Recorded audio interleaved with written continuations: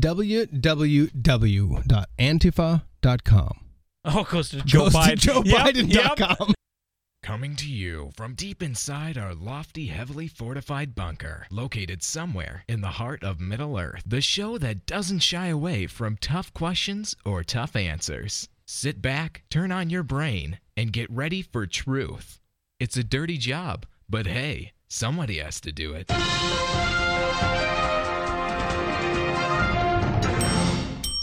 Greetings once again. This is the David Allen Show. This is our pre-100th episode. David, you're in the building for our pre-100th. I like it. So, and I'm sorry, I'm doing my Biden impression. Plus, I'm not wearing pants. So, I mean, what's not to like about Vermont? Yeah.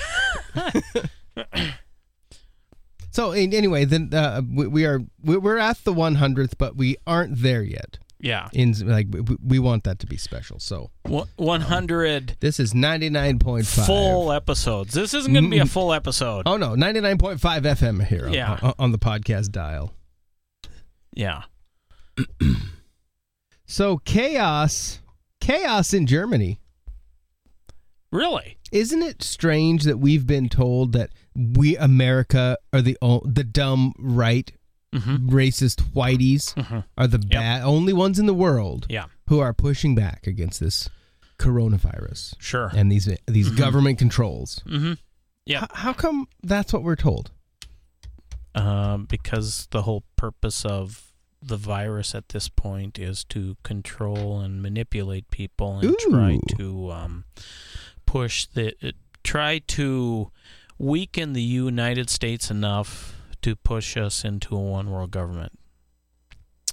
Germany, there are riots, demonstrations against forced vaccinations, against mask mandates, against this virus. David Icke even spoke in London. He got out on one of these rallies, which is kind of crazy. I thought he was banned from London, but he was there. From London? I thought he was. From the city? Well, from England, I thought they banned him. Well, how would they do that? I don't know. They'd have to take away... They hate him because he speaks some sort of alternate universe. Well, yeah. I mean, the guy seems to be smart, but it's hard. It's hard to...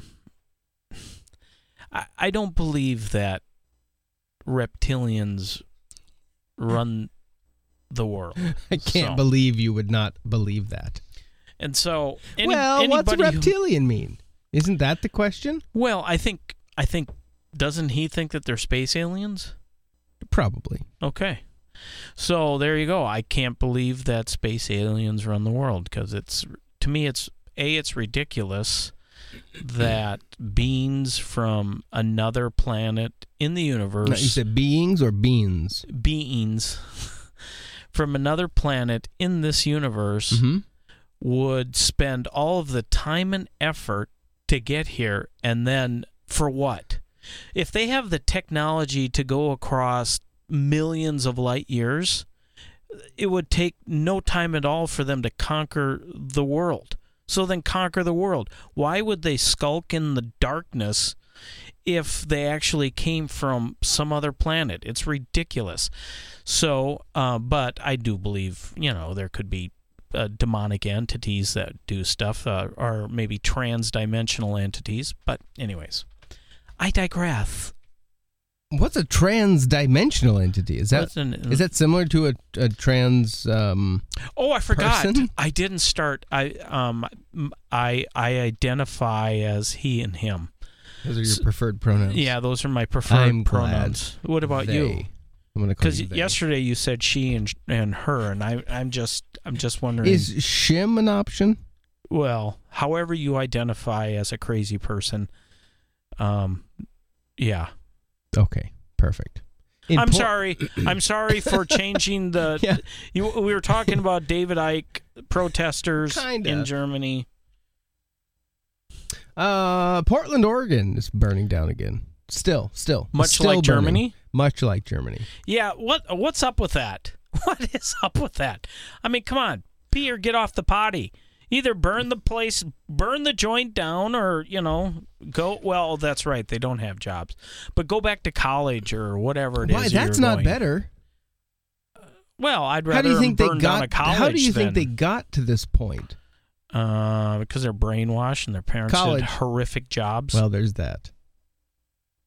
And then D.C., we're jumping all over the place. Washington, D.C., the Republican... Otherwise known as the District of Columbia. Yeah.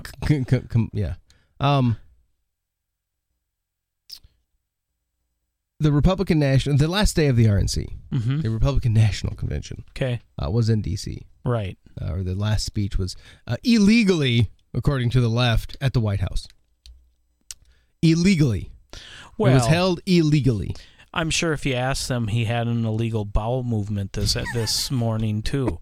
And he illegally misappropriated oxygen that was rightfully owned by a slave. I don't know. I mean, it doesn't, Anyways, I'm sorry. Afterward, there were protesters. Really? And outside D.C., harassing Rand Paul with that and the guests as they came out of this event. Mm-hmm. All that was missing was actual lynching. But I was talking to somebody and they made I think kind of a good point, and that is, did any of these people actually touch Rand Paul or push at him or take a swing at him? They pushed at the cop that was trying to keep him able to go through the crowd. So they did? Yes. Oh, okay. Yeah. All right. And then because if they didn't do that, then this is just, you could maybe say if some of the stuff that they said was terroristic threats, I suppose you could maybe make that case, potentially, depending upon what they said. Well, at what point is it acceptable to, with a bullhorn, get in someone's face and just scream at them? Is that ever acceptable in a civilized society? No. Is there a proper recourse? I don't. I mean, in our society. Yeah.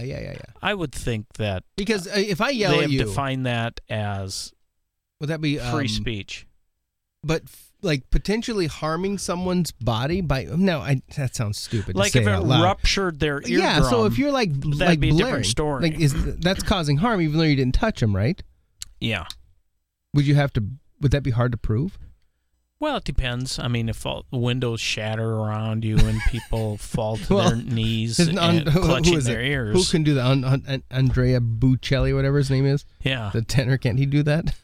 Break glass with his voice? Oh, is it live or is it Memorex? Remember those commercials? No. Oh, really? Oh, they'd have an opera singer singing, and then it would shatter a glass, and then they would say, is it live or is it Memorex? I'm so old. Yes. How many licks does it take to get into the middle of a lollipop? Portland, do you remember that one? No, a man. Okay. I'm so old. Back to Portland. This is from the APnews.com. The Associated Press, which is kind of the source for a lot of people. A lot of journalists use the AP as a source. Mm-hmm.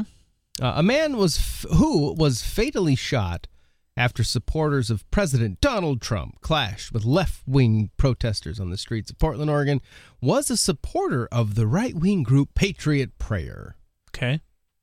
Joey Gibson, head of the group based in Washington State, told the AP the man who was shot to death Saturday night was a good friend, although he did not identify him. Gibson said he was also in Portland on Saturday night, this was last night, when the Trump supporters clashed with Black Lives Matter protesters downtown. Gibson arrived at the scene of the shooting shortly after it happened, and the video from the scene showed he was briefly corralled in a nearby gas station by angry protesters.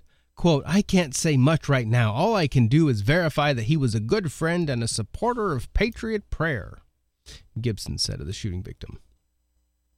Police issued a plea for any information related to the killing, including videos, photos, or eyewitness accounts. The shooting happened about 15 minutes after a caravan of about 600 vehicles that were part of a pro-Trump rally left downtown. It wasn't clear if the shooting was related to the clashes between Trump supporters and counter-protesters at Portland, which has become a flashpoint in the national Black Lives Matter protests since George Floyd was killed in May, and an increasing centerpiece in Trump's law and order re-election campaign theme. Police have not released any information about the case, but said they were aware of videos on social media that showed the shooting. Quote, this is from the chief of police, Chuck Lavelle, probably. It is still early in this investigation. I ask everyone to give the detectives time to do their important work before drawing conclusions about what took place. If anyone can provide information about this case, I ask them to please reach out to our detectives. No, just scroll Reddit. Just get on Twitter. You'll find it. Police said the man was shot in the chest. He was not immediately identified. It's unclear who shot him. So that's hold on. Governor Kate Brown, Comrade Kate, as we call her here, a Democrat who has feuded with Trump, said in a statement that Trump has, quote, encouraged division and stoked violence in American cities, now including Portland. So this is Trump's fault. And somewhere a pot is calling a kettle black. But despite the president's jeers and tweets, this is a matter of life and death, she says.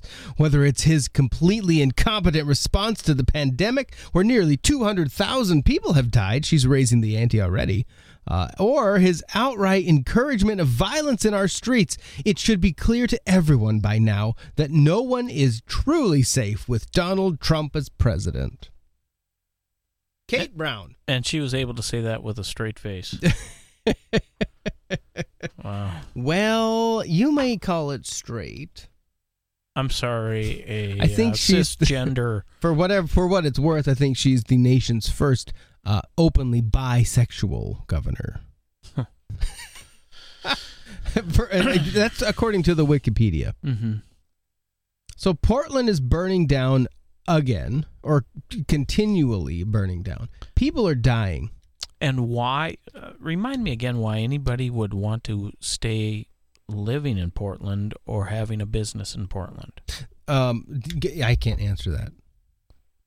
Like if I lived there, if it resulted in personal bankruptcy, I'd still leave. Well, I don't know how you couldn't. Otherwise, you'll die. Yeah. That's the part that I think is just insane, because there is nothing else. Because the mobs, you can't reason with the mobs, and they're like a fire. They don't discriminate against who they're going to victimize. Mm-hmm. They'll anybody, anything in their path. Mm-hmm.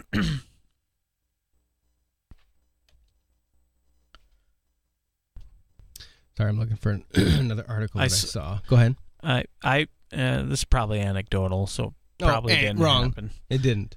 I can't remember where it was. I think it was supposedly in Portland, Seattle, someplace like that. Supposedly some guy with a bunch of Trump stickers went where all the Antifa folk parked to come and protest. He put Trump stickers all over on their bumpers, and their cars got smashed up because people thought they were... Now, if that's true, that's awesome. I know that is hilarious. Would that be considered a troll? I think so. Yeah, I do. I mean, that's too enthusiastic. Thumbs up. This article shared 32 minutes ago. The Nationalist Review. Okay. Late last night, Nationalist Review reported that a member of the conservative and pro-police group Patriot Prayer was assassinated on the streets of Portland. Today, just hours after the shooting took place, a crowdsourced effort has revealed the likely identity of the shooter. There are pictures of a guy, Michael Reynolds, a native of Portland, and self-proclaimed security guard for the Portland rioters, appears to be the triggerman. After collectively scouring the internet from footage from other riot incidences, citizen sleuths on 4chan, I was going to say, I bet it's 4chan, managed to uncover what appears to be the shooter in last night's execution of a Patriot Prayer member and supporter of Donald Trump. Below you will find the evidence collected by the anonymous image board that Nationalist Review found quite compelling. So then there are a lot of pictures. You can find this information. Nationalistreview.net is the website. So speaking of shootings at riots, let's dig into a little bit of this Kyle, is it Rittenhouse? From Kenosha, Wisconsin.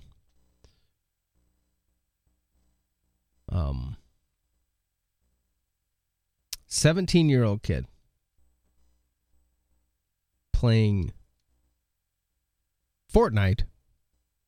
I'm sorry, security guard at the riots. The mostly peaceful protests in Wisconsin following the police's their horrible gunning down of a black man, Jacob Blake, is that his name? Anyway, following the shooting of him in the back, supposedly. Jacob Blake. Mm-hmm. So there's a young kid who is there to protect people's businesses. He's got an AR-15. Turns out he's 17. Yeah. Gets accosted. Yep, because it's an open carry state. According to the New York Times. Gets accosted and shoots a guy, kills him, who is trying to get him, threw stuff at him, and then was apparently trying to get his gun.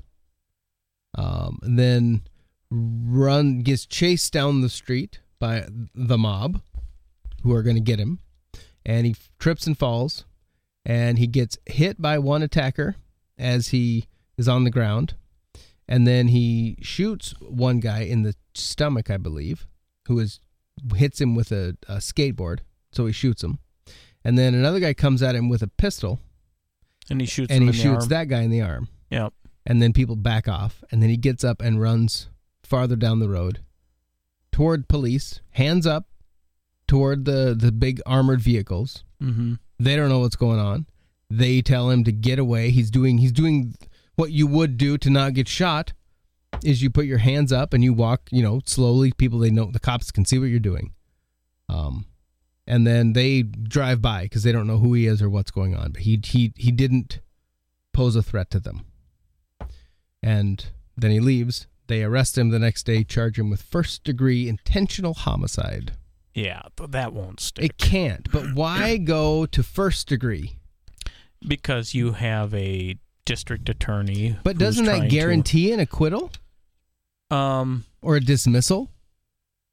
If you go that extreme with that much evidence, I mean, for any DA to look at that and go, oh, he intended to murder people. Well, there's an initial charge. I don't know how Wisconsin would do it, but probably the other thing too is they want to do a plea bargain, because I'm sure he's been tested, or it was charged with first-degree murder, and then second-degree murder, and third-degree murder, and first-degree this, second-degree that, and they do that to try to get people to from what I've heard from some people, yep, is that because he is an Illinois resident, mm-hmm, it would be illegal for him to come across the state lines with a weapon. So that might be so there may be a gun charge that would be legitimate in here. But the fact that he shot someone... That only a Wisconsin well, and I think the fact that he was 17 also was a problem. Well, then he should be... He's a juvenile.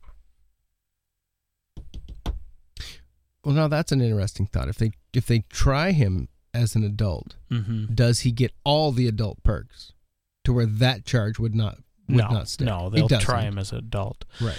But, I was thinking about not just this one and the George Floyd mm-hmm, case, mm-hmm, not the cop who's on the back of George Floyd, but the other cops.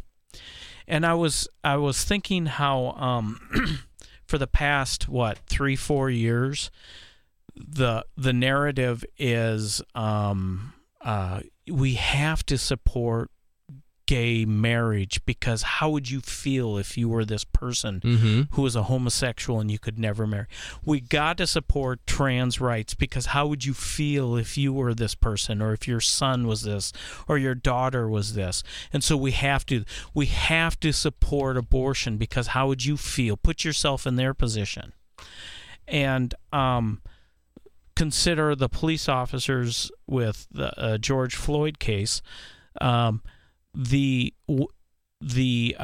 guy who was on his 4th day as a police officer, with the officer who was on his back was his training officer.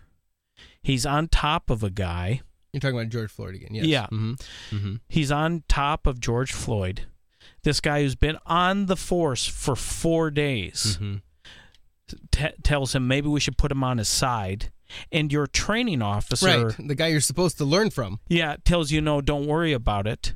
How would you feel if you were that person, or if that was your dad, or if that was your son? How would you feel about that guy being strung up and thrown in prison, who decided he wanted to be a cop and wanted to serve at the age of 37 and went to become to serve people? How would you feel?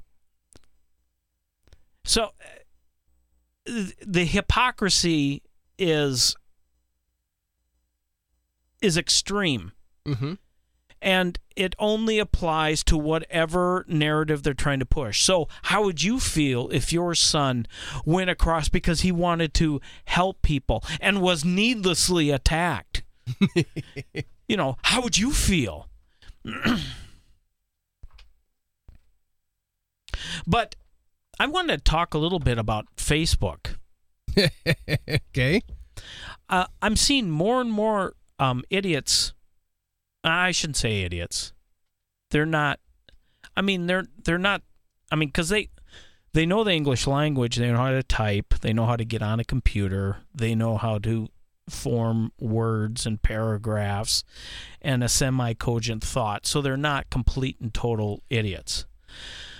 But the number of people that come out, and it's so fascinating to me, because we're in rural America, predominantly white, except we where live. you live, but yes. Well, yeah, but where we're sitting right now, and the people that I see them making comments. Very few black friends, very few black audience.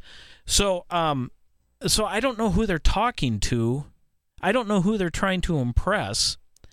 But the support and the illogical arguments that they come up with, it's infuriating. Because when people bring counter arguments, rather than discuss the merits back and forth and trying to come to a truth, they're just solidified in their opinion. And so I have no idea why anybody goes on Facebook anymore, unless you want to be able to punch somebody in the face without actually punching them in the face. I mean, because in so many ways it is like a verbal riot. It's like a verbal mob. There is no sense of trying to learn the truth, trying to convince people, trying to make a difference. It is, I'm going to swing for the fence continually. And I don't care what you say. I don't care what your experience is. You're the enemy, and I want to destroy you, rhetorically speaking. What's up with this? Well, all this began in my belief the moment Hillary Clinton lost, because when she lost, but it's weird because I'm seeing more and more people that have never commented about anything all come out, and they all come out and say these things and they many of the people around them believe the opposite of what they're saying. So they throw these bombs out there, and then after that they start commenting on other people's posts like there's some kind of avenging angel. It's virtue signaling. That's all it is. But to who? To the overlords, the CNN, to MSNBC, to the people the woke crowd. But out here there isn't much of a woke crowd. I know, but we have been conditioned now, especially in the last couple of years, that if you do not support 100% the Black Lives Matter concept, the movement that is that, whatever it is, and I've got there who we are up. We're going to read that. Unless you support that and basically denigrate yourself, unless you, it's that self-flagellation, unless you beat yourself up, especially if you happen to have lighter skin, but then you have to be, you're terrible. And I've got some more examples of our crazy friend on Facebag losing his absolute mind. But what I don't over Trump. What? Heck, Jim Gaffigan just came out and is losing his mind over Trump. Well, of course, he's a liberal white guy. I know, but he's never done it in public. But all of a sudden, Trump RNC. Now it's all in. It's all in. Well, I'm wondering, because these people that do this, how is this not election pandering? But anyway, they do not have anything to win by doing this. They must feel better about themselves. They have to. They feel better by isolating themselves from everybody around them and eliminating maybe friendships that they've had their entire lives. Well, that's a good question. But see, if they get all of their information from the mainstream news, which most people do, if you get your sole information from what the talk box tells you, you're gonna start to self-hate. You're gonna, especially if you're white, you're gonna start beating yourself up because I'm the problem. I didn't even know I was the problem, but I'm the problem. A few shows ago, we read that story of that poor girl who said, "Oh, my friends, you need to watch this movie because I didn't know that I was racist too, but I am." I mean, these children and adults are being brainwashed.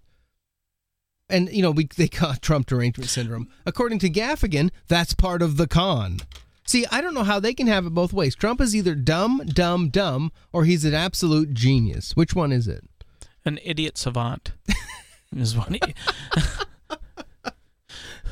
But I totally see your point, because they are coming out and it becomes this all or nothing thing. So here's what I don't get. I just got yelled at. I mean, not me directly, but because I am on Facebook, and the way it was written to anyone that didn't agree solely with this person that I know.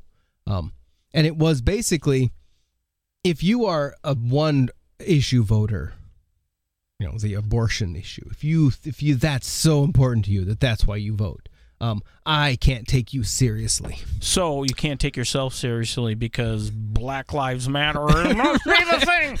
Right. Yeah. And so it's this idea that we will not agree to disagree. We cannot agree to disagree because you are wrong, I'm right. That's their sentiment. And that started the moment Trump won election. When Hillary Clinton lost, all the decorum, that maybe the facade of decorum that was out there, was gone. Burn it up. Gone. Quick. Because Trump, the evil guy, that horrible man who hates women and hates black people and hates everyone that's not himself, hates them, he just won. And I can't believe anyone would support him. So anyone that supports him is equally bad. And I hate him, and I'm going to yell in your face and tell you about it. But see, I think that was a turning point. But it seems to me that there's something else, there's another element several elements. It's called COVID-19. And what's happened, and this is from de Blasio, Cuomo, the governor of New York, who has been trying to be presidential from his little palace there. Newsom, California governor, Kate Brown, old Commander Walls in your state, comrade. Oh, it's a comrade.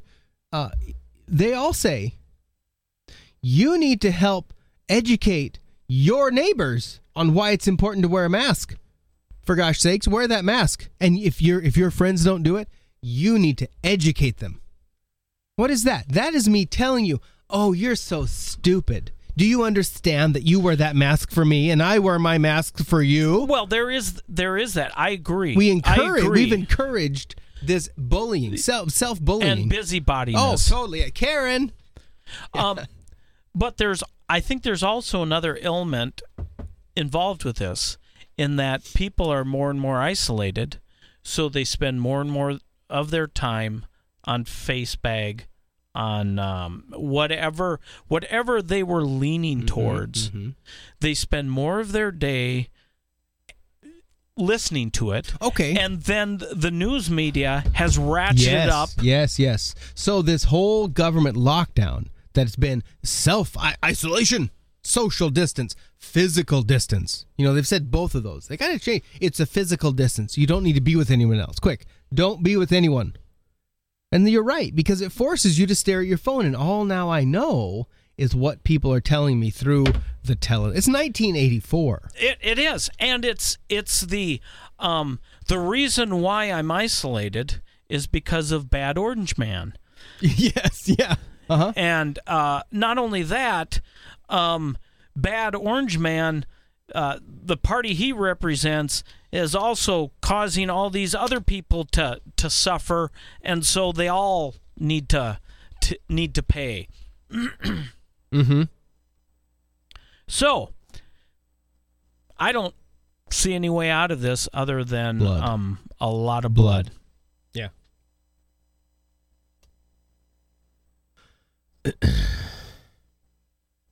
On the 24th, I was shared a story from Politico.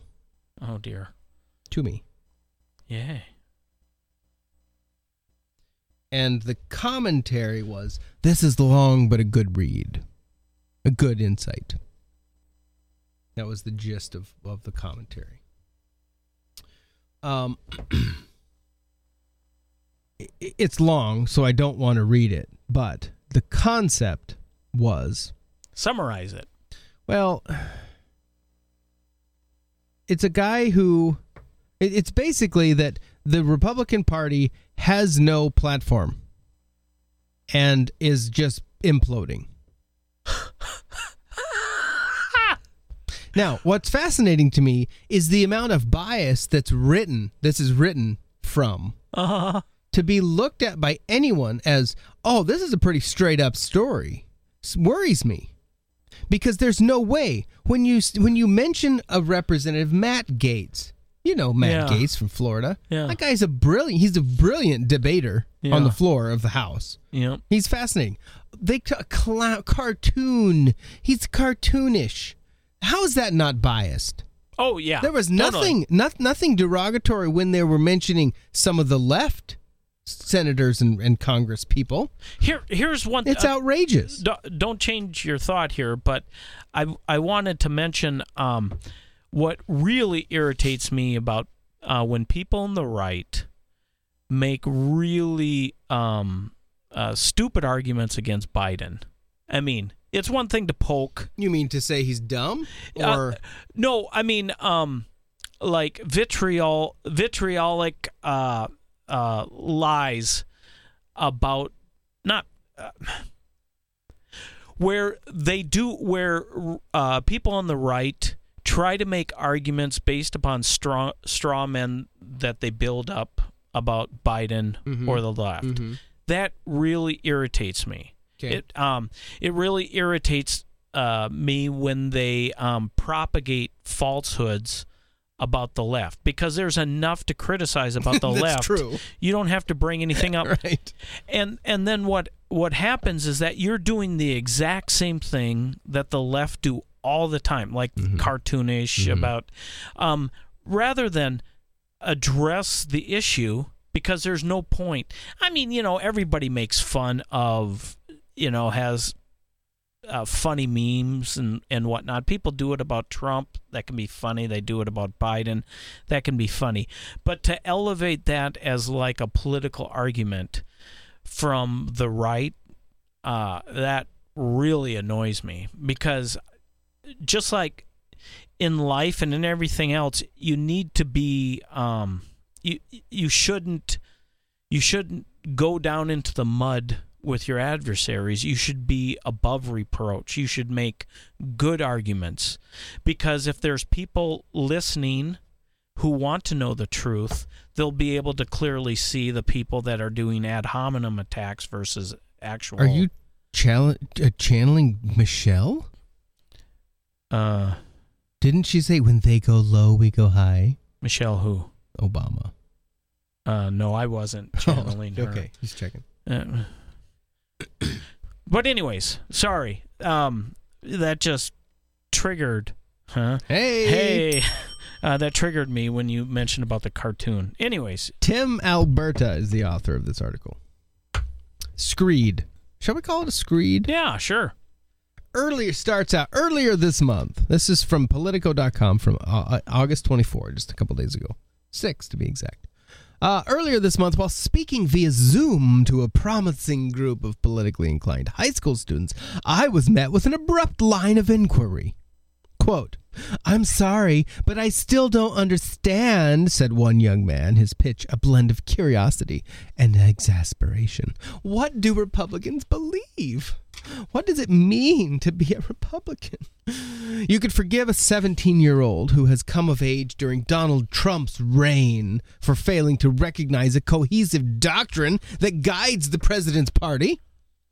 The supposed canons of GOP orthodoxy, limited government, free enterprise, institutional conservation, moral rectitude, fiscal restraint, global leadership have in recent years gone from elastic to expendable.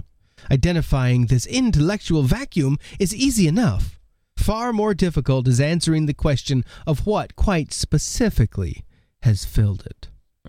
Bumbling through a homily about the culture wars, a horribly overused cliche, I felt exposed. Despite spending more than a decade, this is it, this guy is so self-deprecating, despite spending more than a decade studying the Republican Party, embedding myself both with its generals and its foot soldiers, reporting on the right was as closely as anyone, I did not have a good answer to the student's question. Vexed, I began to wonder who might, not an elected official. That would result in a rhetorical exercise devoid of introspection.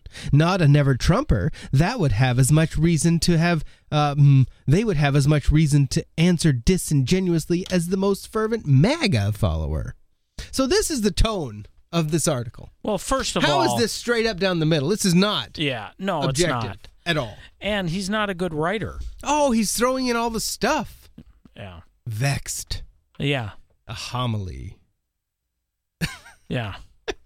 It's pretentious is what it is. Oh, it's absolutely pretentious, yes. So then we scroll way down, and the verdict I'm rendering here is both observable in plain sight and breathtakingly obvious to anyone who has experienced the carnage up close.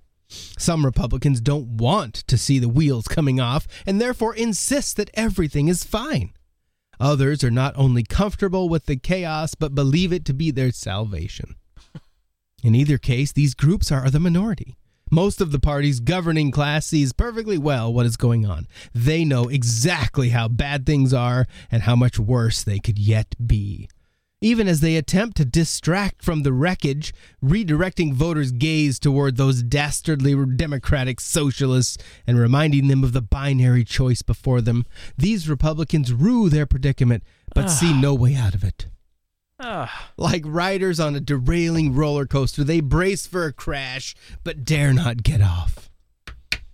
Having written the book on the making of the modern Republican Party, having spent hundreds of hours with its most powerful officials in public and private settings, I cannot possibly exaggerate the number of party leaders who have told me they worry about Trump's instability and its long-term implication for the GOP. Not that any of this should come as a surprise. There's a reason Lindsey Graham called Trump crazy, a bigot, and a kook who's unfit for office. There's a reason Ted Cruz called Trump a pathological liar and a narcissist at a level I don't think this country's ever seen. Now, okay, that was during the campaign. Mm-hmm. So here's the thing: when Kamala Harris gets questioned by Colbert about how in the world could she be on Biden's ticket when she essentially accused him of being rapist and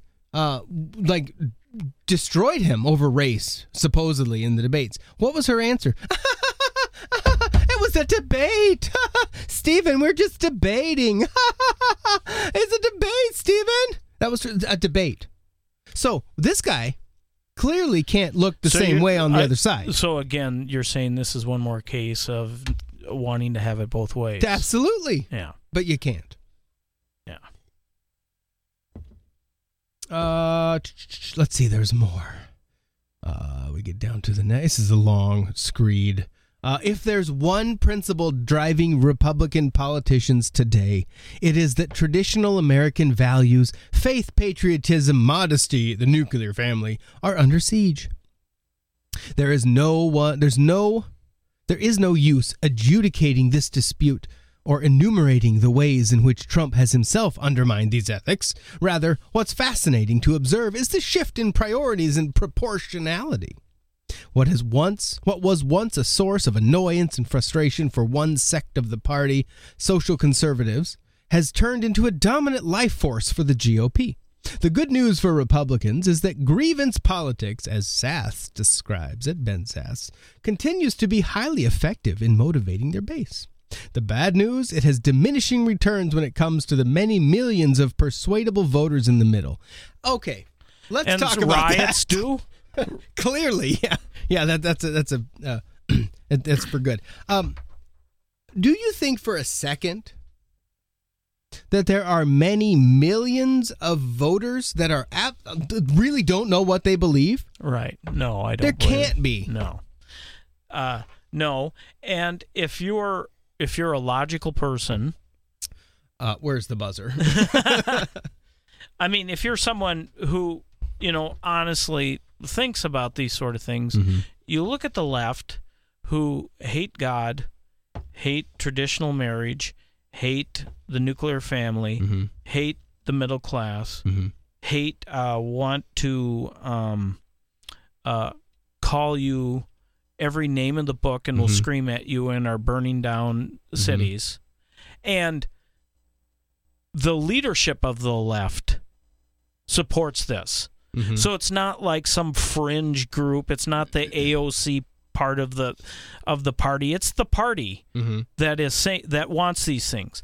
And you look at Trump and you go, yeah, he's a D-bag. You can tell. He's narcissistic. Well, I wouldn't doubt it. But what I do know, every politician is. Yeah, exactly. But I do know he said he was going to do a bunch of things. He's done a bunch of those things. Right. And at least he's doing lip service right. to what the other party is ridiculing. So which one am I going to vote for? Yeah. Our friend on Facebag. Now, our favorite friend. Oh, this is not the friend from way back. This is the new friend that is just losing his mind over Trump and doesn't understand how anyone can even possibly. And I'll just read you a couple of the comments. Let's see here. Noteworthy achievements during Trump's 4-day convention. Ready? 1. More people died of COVID-19 than died on 9/11. 2. Viewership came in a far second to Democrats' national convention. That was yesterday at 11. Today, or the 28th. Boy, let's see, not that one. Useful fools being used and taken advantage of by Trump. All legitimate protesters need to be off the streets by 5 p.m. wherever they are, whatever their cause or issue. We need to remove the opportunity for white nationalists and paid thugs to rule the night, legitimize Trump's mouth, and dominate press coverage. If not, Democrats will lose the 2020 elections. This guy's out of breath. Well, I mean, I agree with him. They should be off the streets at that time. I can back that. And yeah, I mean, they keep pushing this. But, was that No Agenda. I can't. Maybe it was No Agenda that brought it up. That that one of the reasons why they're doing all of this stuff, and the Democratic Party's hiring all these attorneys to file injunctions about counting votes and whatnot, is to try to use some kind of little-known clause in the 20th Amendment or something like that. If there isn't a declared winner by January 20th, then the House picks one. Yeah, which is the House picks one. The Speaker. Yeah, the Speaker or whatever it is. Mm-hmm. So then, if that's the case, if that actually does happen, well, and then how does that work? Because the Senate picks the vice president, and if the Senate is Republican, right? I mean, if I would vote, Rush Limbaugh in. You know what I mean? If he's not dead. Yeah, if he's not dead. That's who I would vote for, just to try to torment, right. And then just hope that they get a heart attack and die, so that the vice president. Can you imagine having a split ticket like that? Yeah. Oh, that'd be great. Yeah. And then, I mean, can you imagine old Ted Cruz as the vice? And then he would be the tiebreaker vote. Excellent. But I suppose they're also betting that the Democrats are going to win the House and the Senate. So they are absolutely banking on that. Yes, if that doesn't happen, they are screwed. Yeah, absolutely screwed. Well, this is the fourth turning, I'm sorry, going on right now.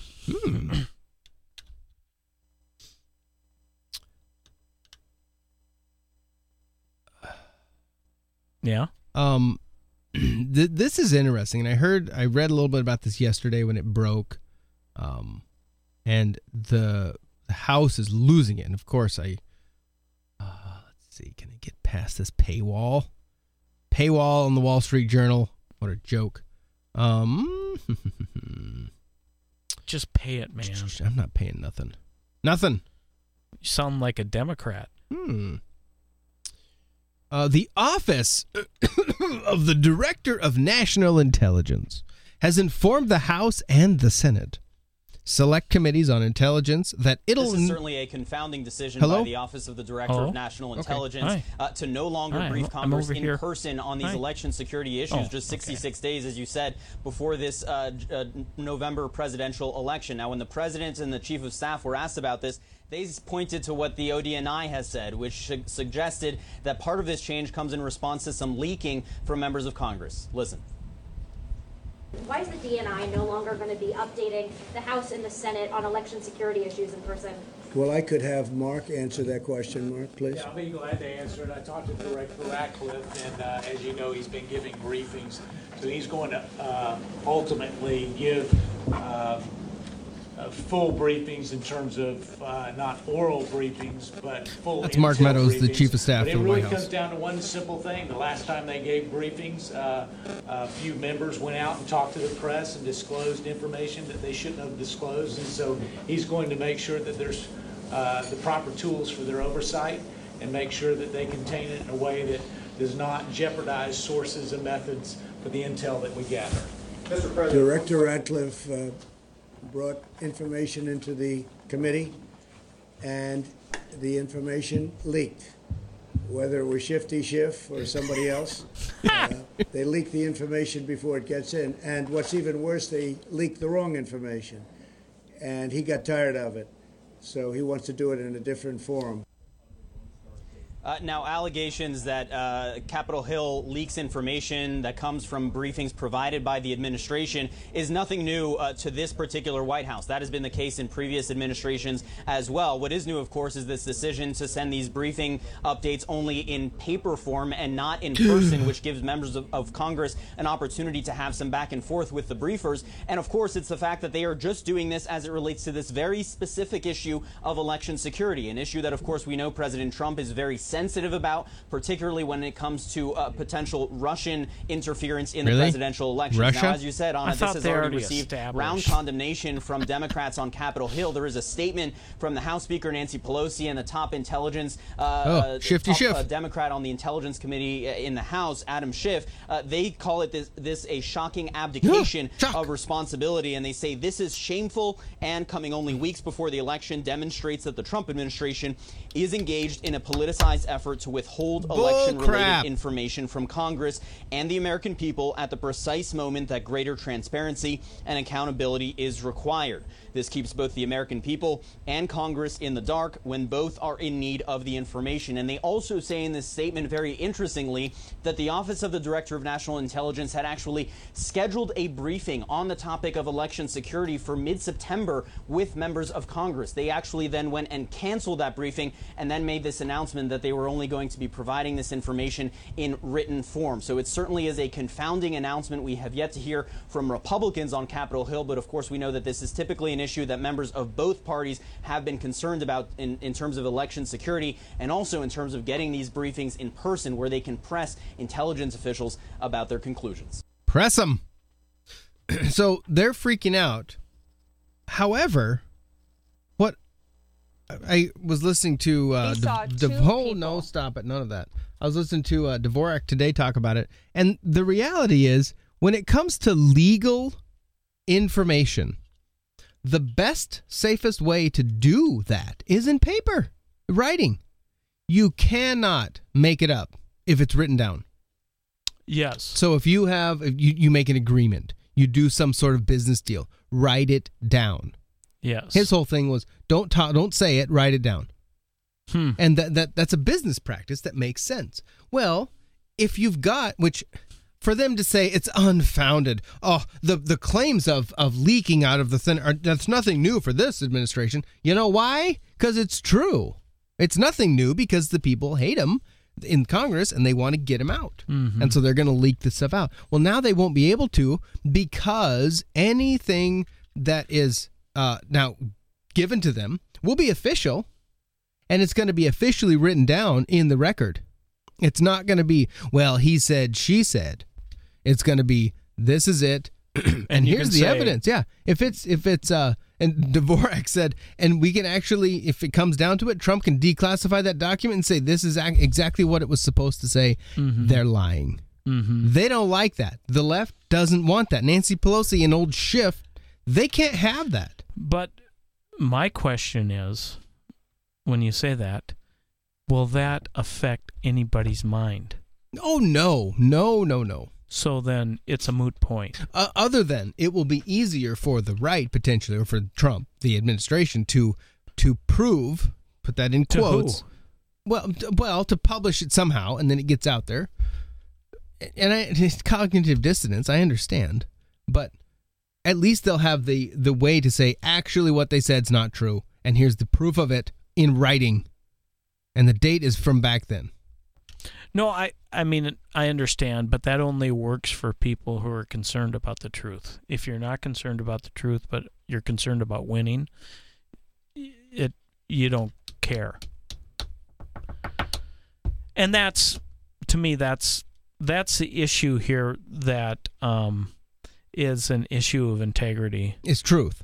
Yeah. Yeah. So that's the the foundational problem we have. Yeah. So there is no standard of truth that we can all agree on.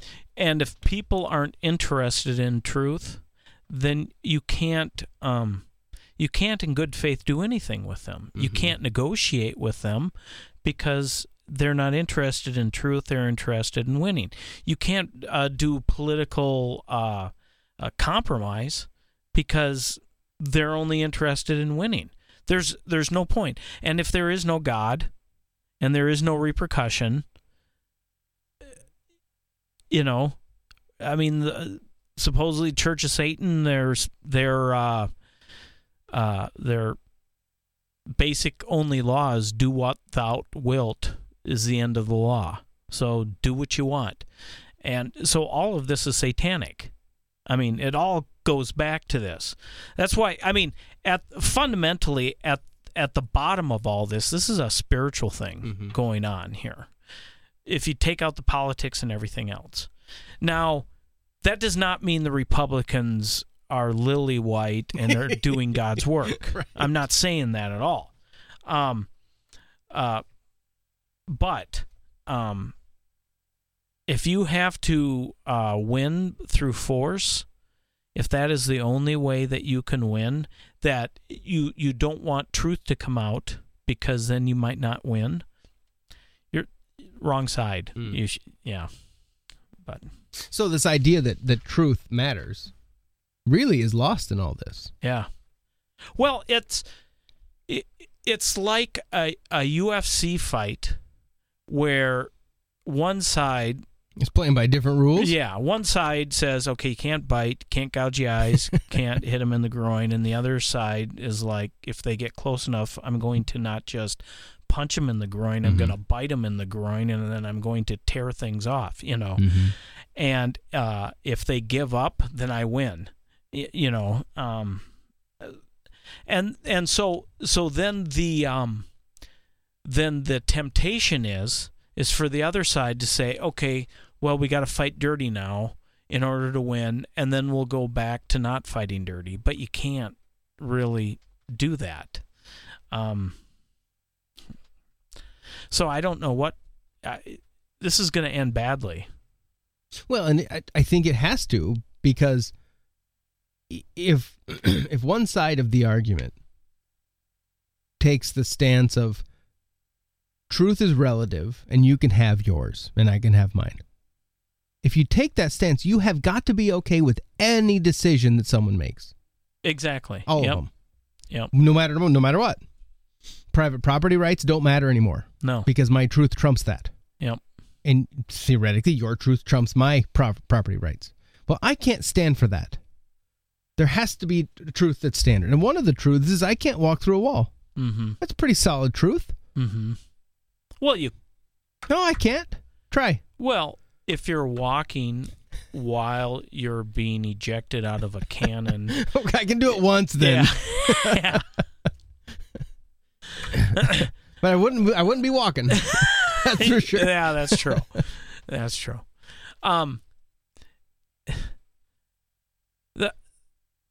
The issue is, a year from now, we might not be able to do this. Yeah. What we're doing now. Mm-hmm. That is fascism.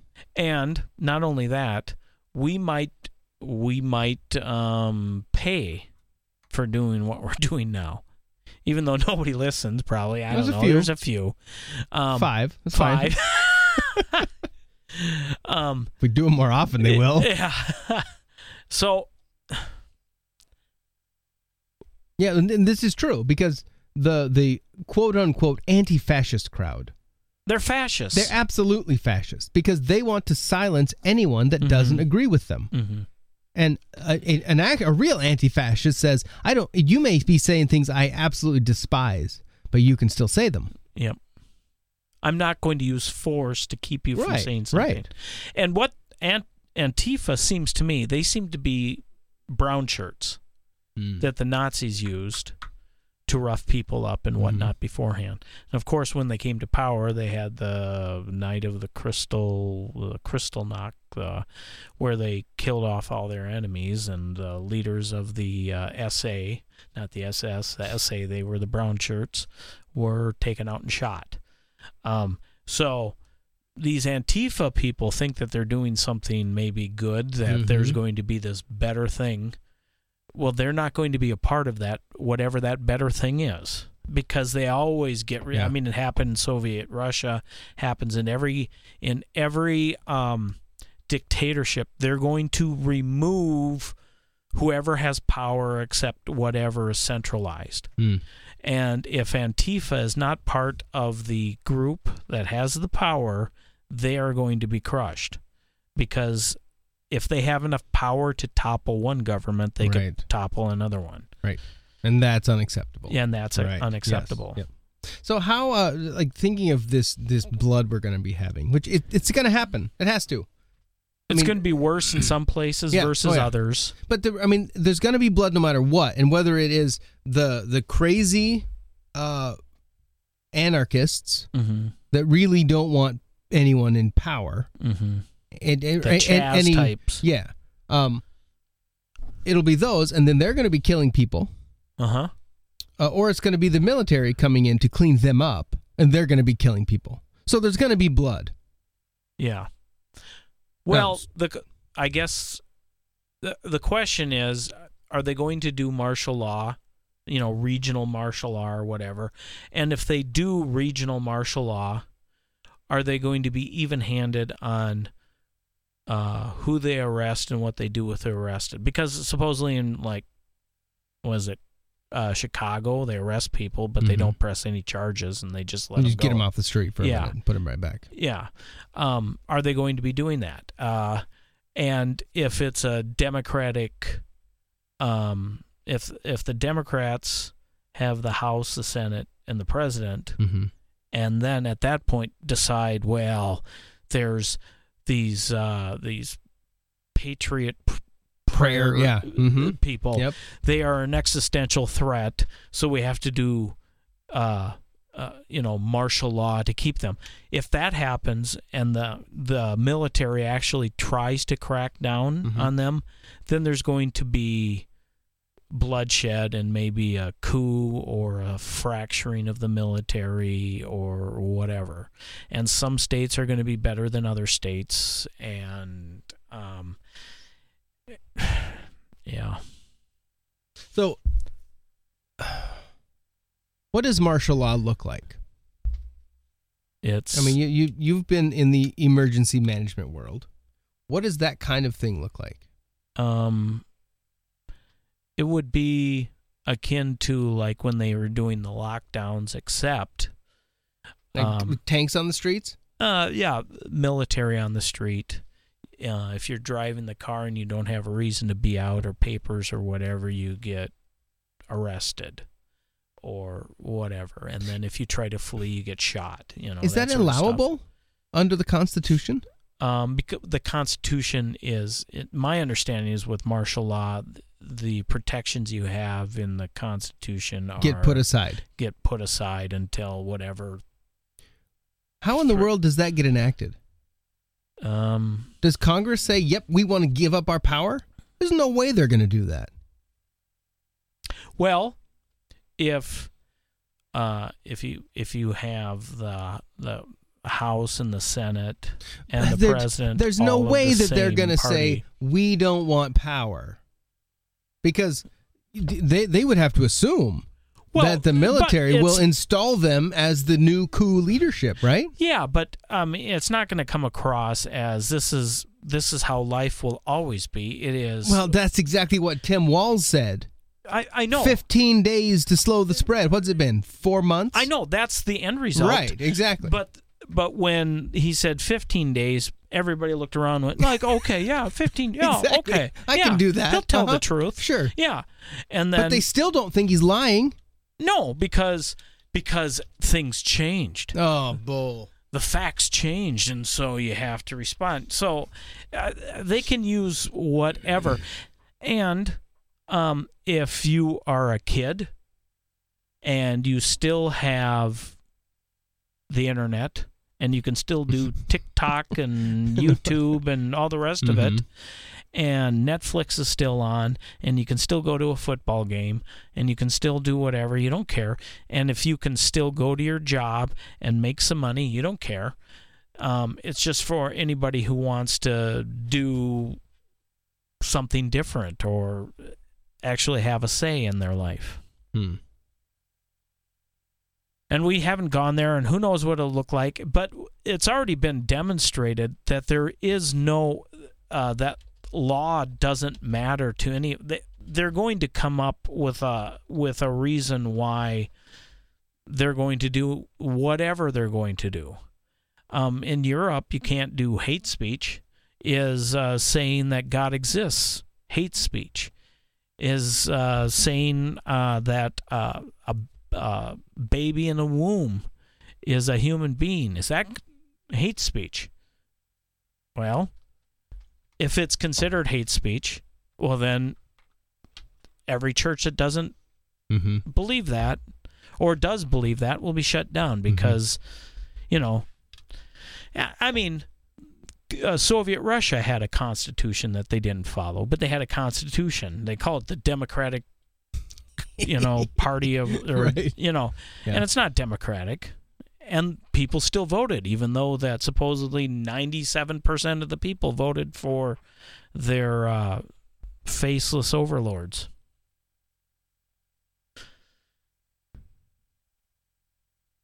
And I don't know if people have the desire to fight for freedom anymore. No, we don't. So I don't think so. I mean, there's going to be some that will. But what happens in the event? So, I mean, we have Hawaii is unsafe now. They're locking the heck out. They're locking it down. Oh, you can't. I mean, you can't go to the beach in Hawaii. Because COVID's apparently it's just getting you at the beach. Yeah, it's horrible. Sitting in a shell waiting. Yeah. So they're locking down. Australia locking down. Melbourne. You can go to jail if you don't obey them on their lockdown order. Jail for 10 years if you get caught disobeying the rules. This thing ain't going away. No, it's not. They're using this as a pretext it's for absolutely a one world government. Correct, yes. And when you listen to old Tedros, the WHO monkey head guy, communist Ethiopian, his whole thing is we need a global strategy because the virus thrives on division. Gosh dang it! It knows. The virus knows when we're divided, and it's going to get us unless we come together. Yeah, so good. Nope. And the what is it? The World Economic Forum. Oh, geez, the Great Reset. Yeah, and that's what they're doing. They're trying to reset everything.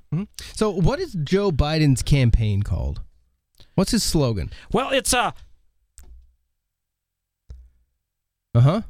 Oh, sorry, Vermont.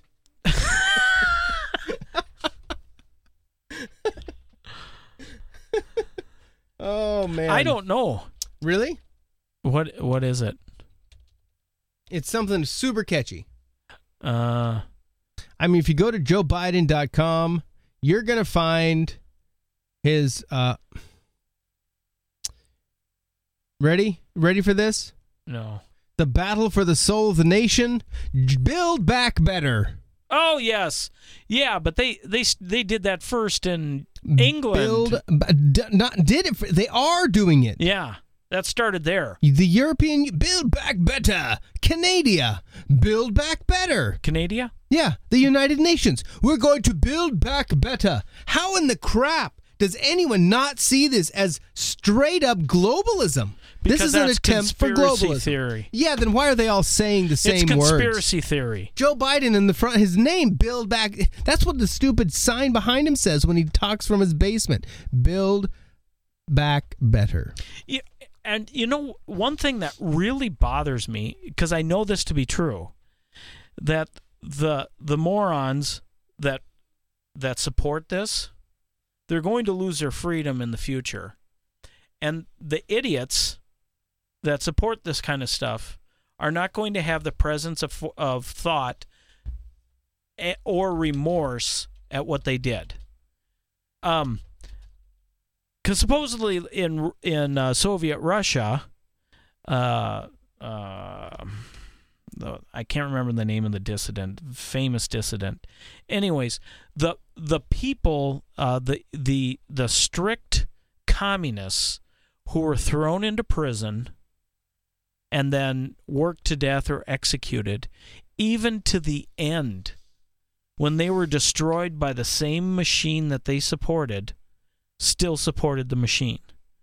So you're going to have people that are never going to admit that this was a bad idea, that what they did is wrong, because they're just not going to be mentally capable of doing it.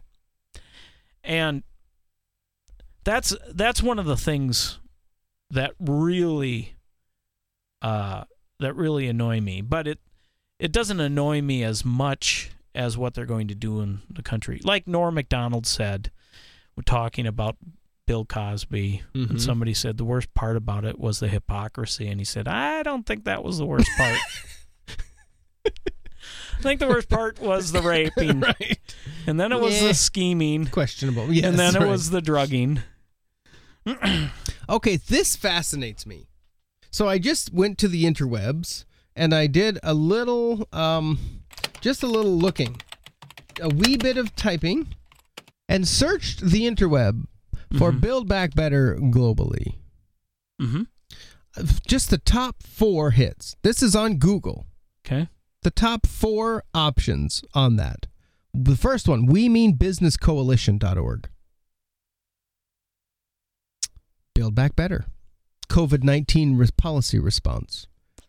The COVID-19 pandemic is a global emergency. This is from, I don't know when this was. Bringing devastation to millions around the world, impacting lives and jobs, and grinding much of the global economy to a halt. It calls on all of us to come together with compassion and humility and to act radically and decisively to protect what's most important.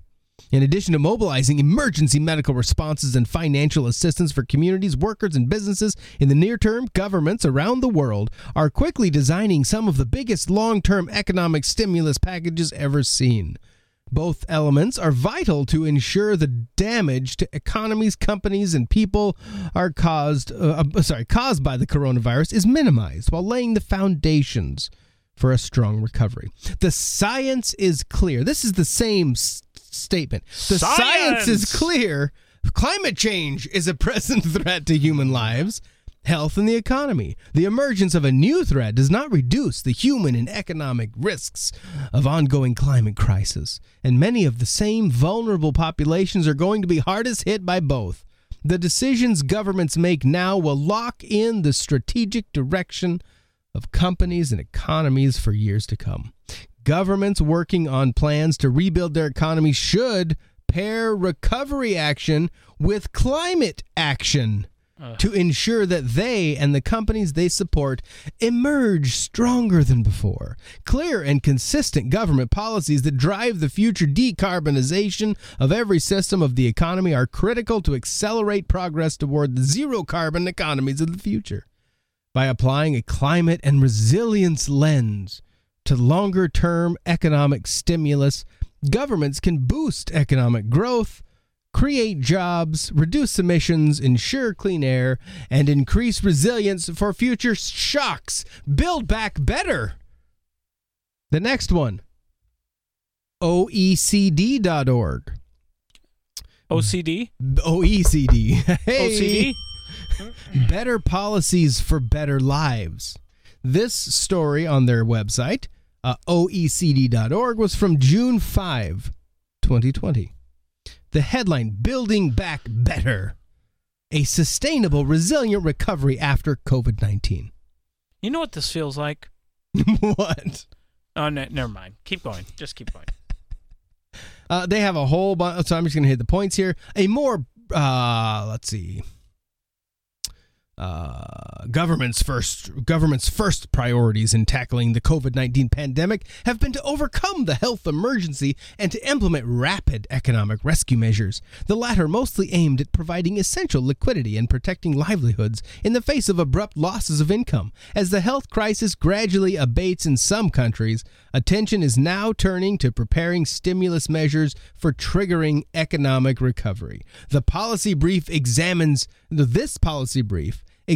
how these stimulus packages can create a recovery that builds back better. Not only getting economies and livelihoods back to their feet quickly, but also safeguarding prosperity for the longer term. This means triggering investments and societal changes that will both reduce the likelihood of future shocks and improve our resilience to those shocks when they do occur.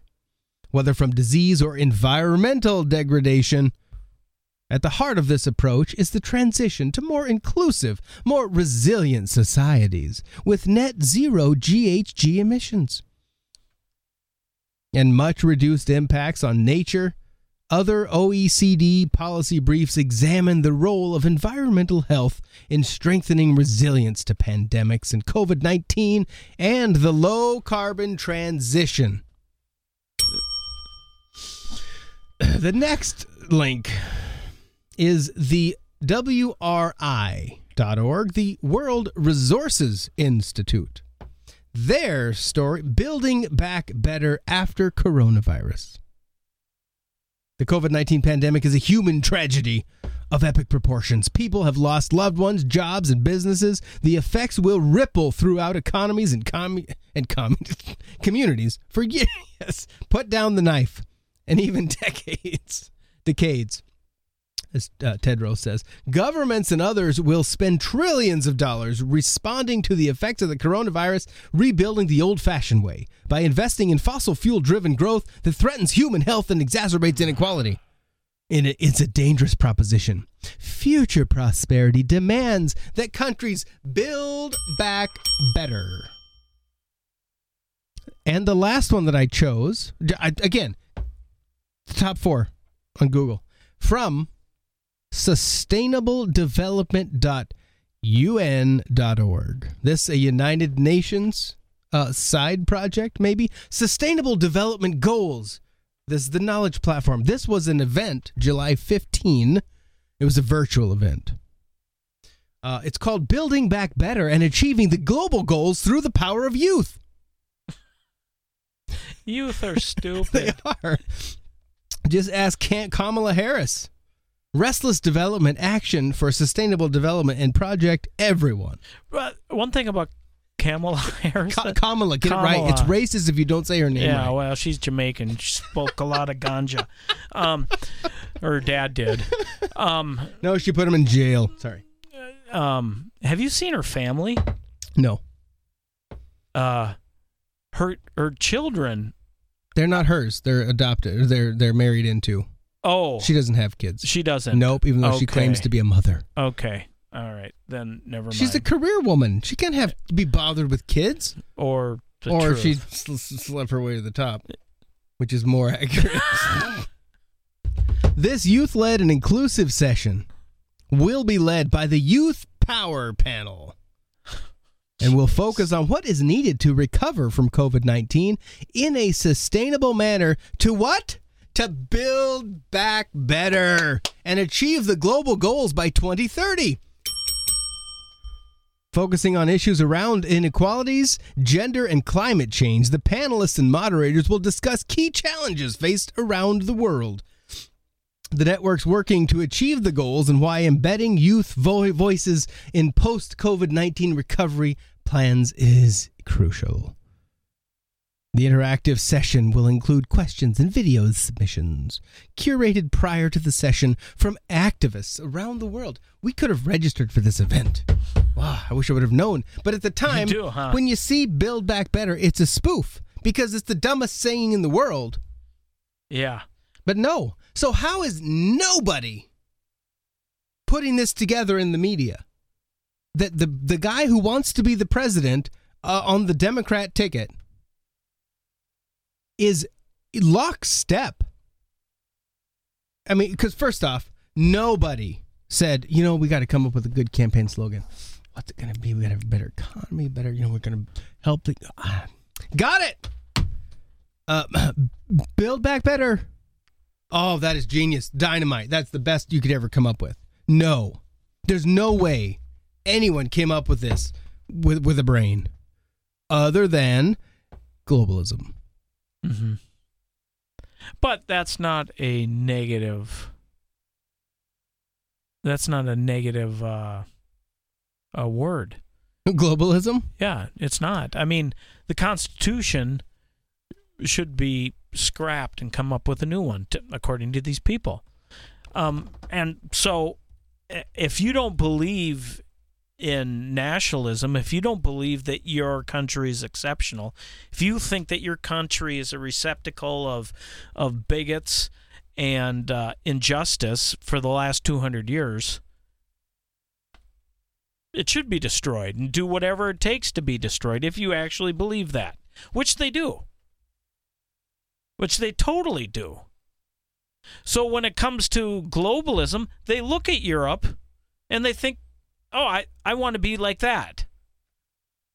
But like Australia, like all these different places. And the whole point of everything that they've done is to try to destroy America. That's the whole point. Saul Alinsky's plan, I mean, so there's no point in putting it in the news media. I mean, because they don't see anything exceptionally bad about it. But to me, it's the correlation. It's the fact that it is the same. But that's what they want. But that's know. what they want. And if you don't want that too, you're the idiot. But why is the right not covering it? I mean, I guess I don't listen to a lot of right-wing talk either. But I don't hear them comparing the two. I've heard. Who? I don't know if it was something on Fox once, but regardless, first of all, you're going to have to go to a website dedicated, a right-wing website, in order for anybody to, because you're not going to see it in any of the news media. Probably not going to see it on Fox unless you're on the 5 or whatever. Nobody's going to bring that up unless you're listening to Limbaugh or something. Even then, who knows? All right, let's read a little bit of this, and then we'll close this half show. I think. Yeah. This is from thejoebiden.com. This is official. This is from his website. Okay. Joe Biden believes to his core that there's no greater economic engine in the world than the hard work and ingenuity of the American people. Nobody has more respect for the working women and men who get up every day to build and sustain this country, and more confidence that they can meet the challenges we face. Make no mistake, America has been knocked down. The unemployment rate is higher than it was in the Great Depression. Millions have lost jobs, hours, pay, health care, and the small businesses they started through no fault of their own. Yep, your fault, genius. The government, he would have us still locked in our basements if he was in charge. Yep. All of us. Yep. Which, for anyone to say, well, Donald Trump has caused the highest unemployment. No. Well, okay, yes. But it's been governments in every state that did that. We never had a national lockdown. No, we didn't. We had Democrat, horrible communist governors, and some that are not. Abbott, hello, Texas, locked their states down. Yep. They caused this unemployment. They did that. Yep. And it drives me mad that Biden is getting lying? Away with misrepresenting the facts. Lying? Yes, lying. Oh. The pandemic has also laid bare some unacceptable truths. Oh, I get it. I know what. Over here, I know what this one is. Okay. Racism. It's systemic racism. All right, we'll start. Even before COVID-19, Do I get a cookie? The Trump administration was pursuing economic policies that rewarded wealth over work and corporations over working families. Because corporations never hire working families. Anyway, too many families were struggling to make ends meet, and too many parents were worried about the economic future for their children. And Black and Latino Americans, Native Americans, immigrants, and women have never been welcomed as full participants in the economy. Never. How many women run Fortune 500 companies? A lot of them. Yeah, but again, going back to Jordan Peterson, makes very good point. Oh, totally. Camille, whatever her name is, and that is, in order to run one of those, you have to be hyper-focused. Mm-hmm. It's a highly competitive environment, and you have to not care about anything but that job. Yeah. And women tend to be they tend to care about people, and right? more balanced and better, so that they wouldn't want that job. Mm-hmm. So it should be a sign that women are easier to live with and are better people. Anyways, I'm sorry. Biden believes that this is no time to just build back the way things were before. Oh, I got it. Build back better. Huh? What? With the old economy's Do I get a cookie? Structural weaknesses and inequalities still in place, this is the moment to imagine and build a new American society for our families and the next generation. An economy where every American enjoys a fair return for their work and an equal chance to get ahead. An economy more vibrant and more powerful precisely because everybody will get cut in on the deal. Well, you cut that pie into smaller pieces, it's smaller pieces. But everybody gets a smaller piece. So, in this time of crisis, Joe Biden has a plan to he has a plan. Yeah. Build Back Better. Has a plan to create millions, this is insane, of good-paying jobs. What the crap is a good-paying job? Who determines a good-paying job? I want $150,000 a year. That's a good-paying job. Back Better. Or $500,000 a year. Yeah. That's a good-paying job. Yeah, it is. It is. It is. I like it. And to give Americans... Go, Joe. Go, Joe. To give Americans' working families the tools, choices, and freedom they need. To do what? Build Back Better! Build Back Better. That starts with the strategy, a real strategy to deal with the pandemic. It starts there, apparently. We can't solve the jobs crisis until we solve the public health crisis. Trump may have forgotten about COVID, but COVID hasn't forgotten about us. I'm sorry, a virus doesn't know what people are thinking. It ain't political, or is it? On March 12th, April 27th, and June 11th, Biden laid out a comprehensive strategy to get the pandemic under control and effectively reopen the economy. An approach that will both protect the health and safety of our people and boost economic activity. He will start implementing that plan on day one. You know what the first thing is? Mandatory federal mask mandate. Is it? Oh, he said that, yeah. On day one, I will issue a mandatory face mask mandate. What's that going to do, Joe? It's going to build back better? Probably. Biden will also provide further immediate relief to working families, small businesses, and communities. How? Here, the 3 point. He'll do it. This is why he's going to do it. He will provide state, local, and tribal governments with the aid they need, so educators, firefighters, and other essential workers aren't being laid off. Screw the rest of you. Extend COVID crisis unemployment insurance to help those who are out of work. Yeah. Oh, I heard that Comrade Walls petitioned the government to get $300 more bucks. $300 more in your state. Good job. We're building back better. Provide a comeback package for Main Street businesses and entrepreneurs. Ooh, that's just so vague. I could say this stuff. Yeah, it means nothing. Yep. And Biden will immediately. Well, I'm so glad that Joe personally came up with this plan. Yes, he did. In his basement. Well, that's why he was there for so long. Like, he was scribbling on paper, really trying to work it out. Yeah. And really, he didn't have like a mental fart. It was, he had a muscle cramp in his hand because he's been writing so much, and it's hard to focus when your muscles are cramping up. So Joe, he built himself back better. He did. And Biden will immediately put people to work. Immediately.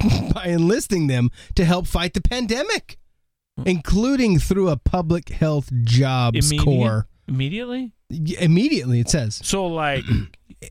Just like that. He's elected. Bam. Bam, you got a job in the PHJC. In the Public Health Job Corps. That's going to be good. But that's just the start. The Biden Economic Recovery Plan for working families will build our economy back better. Whenever America has had its back against the wall, we've acted together to lay the foundation through public investment and a strong social contract for the American people to pull together and push forward. The Biden plan will mobilize the American people in service of 4 bold national efforts to address 4 great national challenges. We got to have 4 bold efforts for 4 challenges.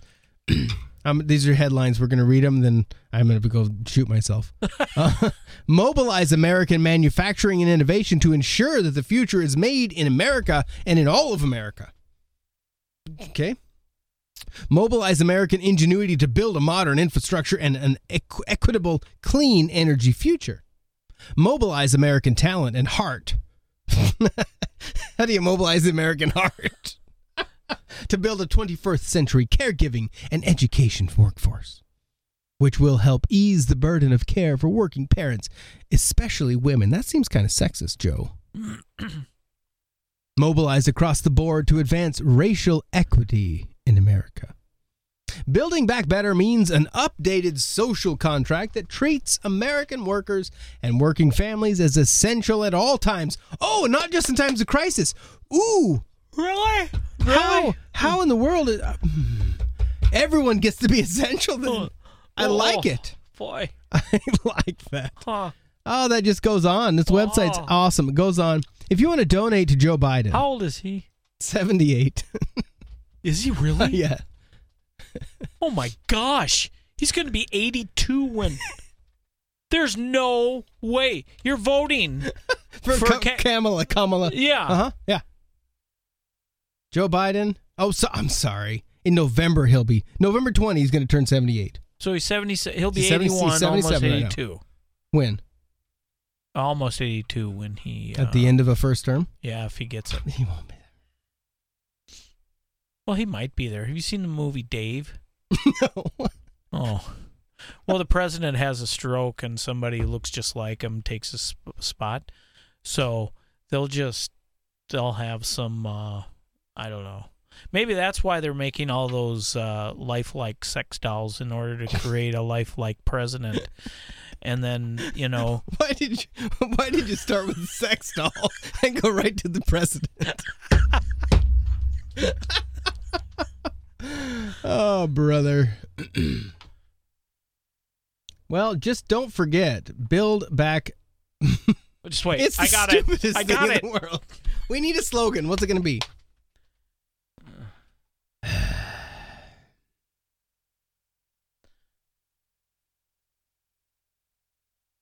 This is fascinating. Someone, a friend of mine, just 1 hour ago, I just pulled up the face bag real quick, and he said, want to see something very revealing? And posted a link to Antifa.com. Antifa.com. So let's go there. Antifa.com. Somebody had a website called Illuminati.com, and you clicked it, it would go to the CIA website. And so I'm just saying anybody could do that, and then it's not necessarily them. www.antifa.com. Oh, it goes to Joe Biden. To JoeBiden.com. Yep. They did the same thing, I'm sure. So here's the next step. Let's see if we can find this out. Let's go to the Who Is for the interweb, and let's look up Antifa.com and see who owns it. Antifa.com. Bing.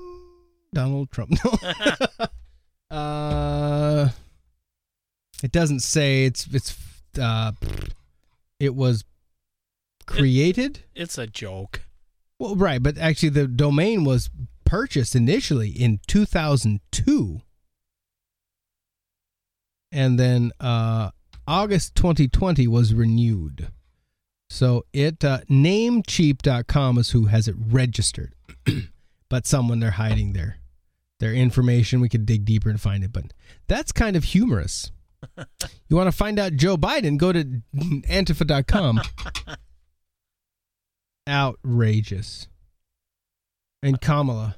I'm going to go to buildbackbetter.com. See. Oh, what is that? I didn't even think about that. It's got to be Joe. Buildbackbetter.com. Goes to nothing. No, this can't be true. That can't already... someone has to have it. Somebody has to own that. Oh, I don't believe it. Don't believe it. It doesn't go anywhere. Does it for you?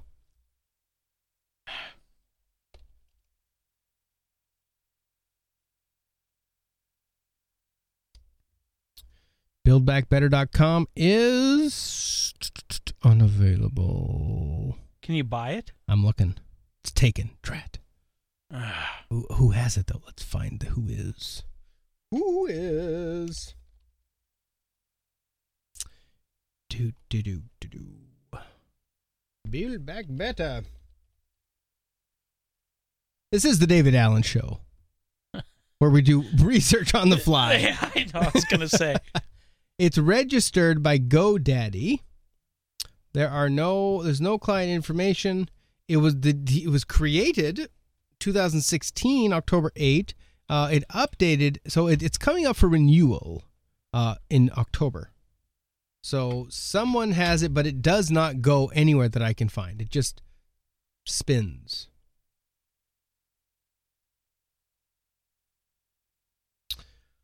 Well.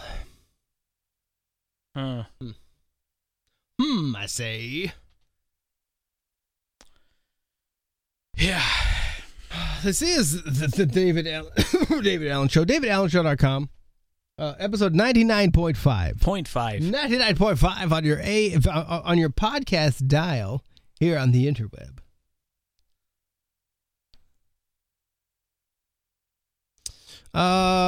It's been a long time. Today is August 30 for those that so people that stuck around for the last hour and a half. It's August 30th.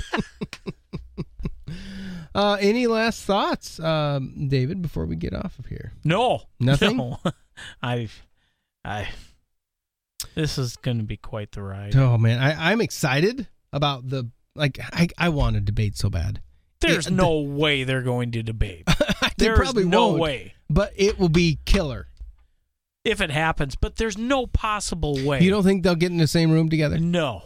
Now, Nancy Pelosi said she wouldn't recommend it because she doesn't think that Donald Trump, or the president, she said, deserves to be given any kind of platform. Yeah, exactly. Does she not know he has the biggest airplane in the world to fly on? Yeah, it doesn't matter. He's got the coolest car. Does she know he's got a helicopter?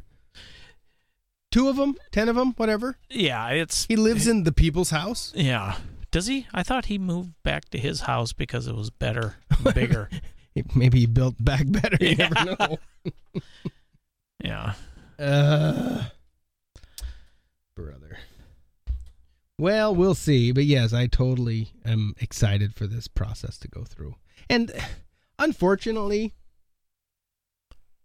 well, unless the left gets everything, if they win the House, the Senate, and the presidency, then we're probably all screwed. I mean, like horribly. Yeah. Because they will go and they will take Trump's just do it attitude and do lots of bad stuff. Well, like one thing that they will undoubtedly do when he leaves office. Oh, they're arresting him. They're gonna prosecute him. Yeah. For whatever. Anything. Yeah. Mm-hmm. Yep. And they're going to destroy anybody that had anything to do with Donald Trump. Mm-hmm. And I just want to take this time to say I hate Donald Trump. I've never liked the man. I didn't know him. Nothing. I don't like orange hair. I was not on his island. Nothing. And I did not kill myself. Oh, that's Clinton. No, but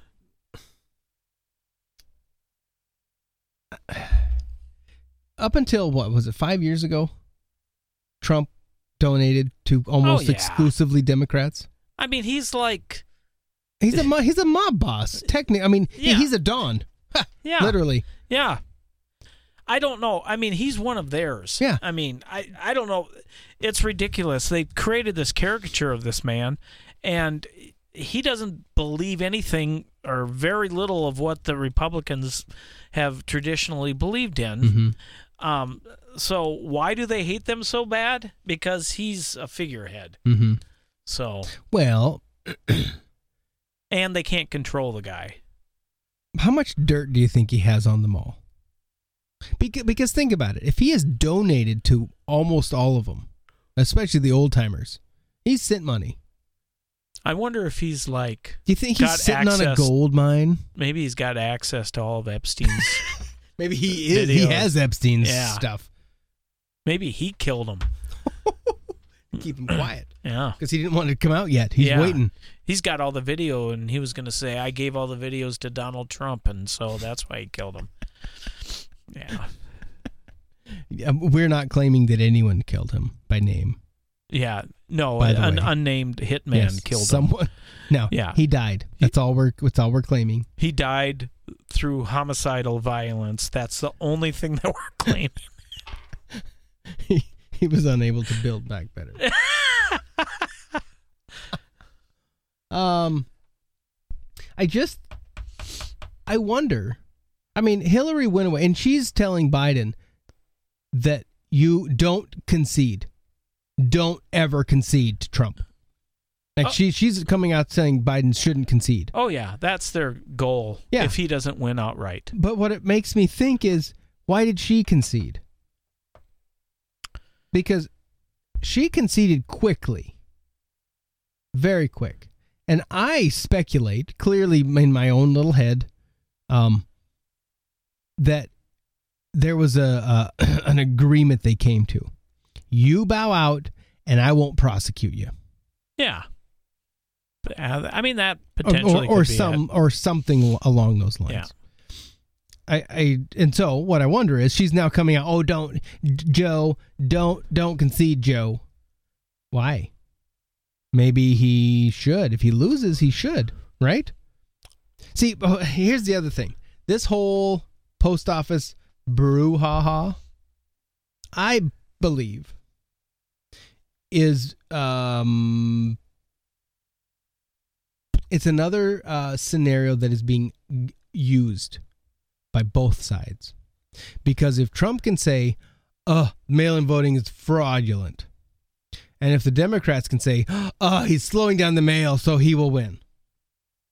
No matter the outcome, they both get to claim their guy won. Yeah.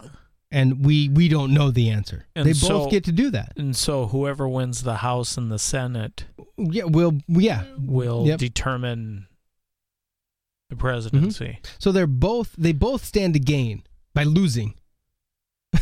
Which is weird. Yeah. Because they have this to fall back on.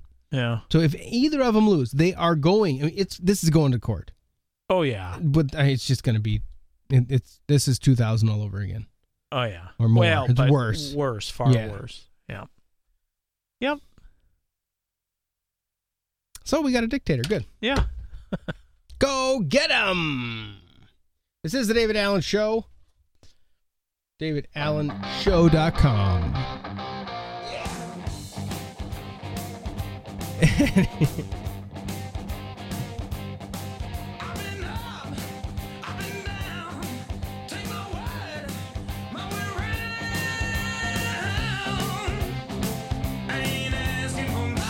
A little ZZ Top. I think the longest standing band with all the original members.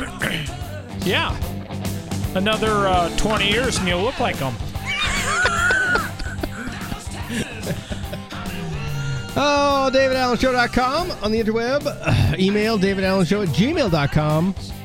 We're on the Google Play Store, on the Apple iTunes Store, and at YMilbank.com, DavidAllenShow.com.